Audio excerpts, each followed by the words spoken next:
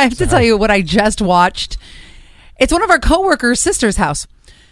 Ring cameras catch everything. Everything. So she's standing on her front porch. This is in Horseheads, by the way, in a very prominent road. It might be Grand.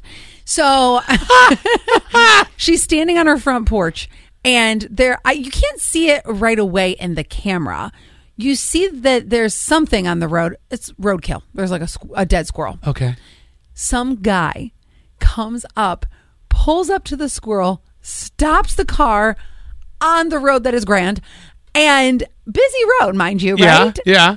Gets out, picks the roadkill up. Get out of here. I swear to God. And takes it, puts it in the car with him, and get out of here. I swear to God. This is good. We've got to take this video and put it viral. This is going to go everywhere.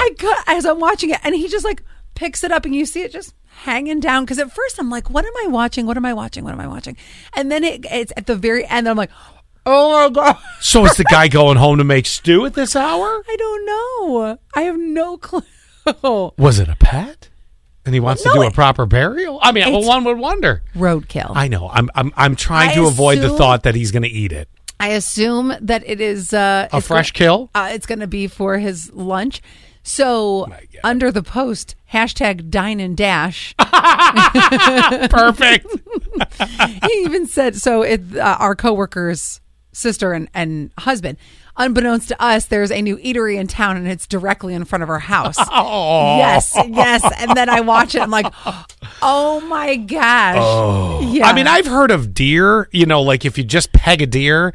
This happened to me actually many, many, many years ago. I don't like this though either. No, I know, but many years ago, because I'm certainly not a hunting kind of guy, and I've never been involved with the process of gutting a deer, whatever the whole deal is. Yeah. But I had a deer come running into my car, because apparently I don't hit deer, they run into me. Right. And I was driving, and this thing Kinda hit like me. the ladies. And there was, and there was fur everywhere, because, it was in my door handle and everything else.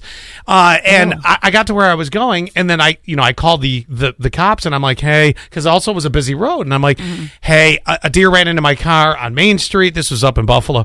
And the guy calls back, and he goes, well, we found it. Do you want it? I'm like, no.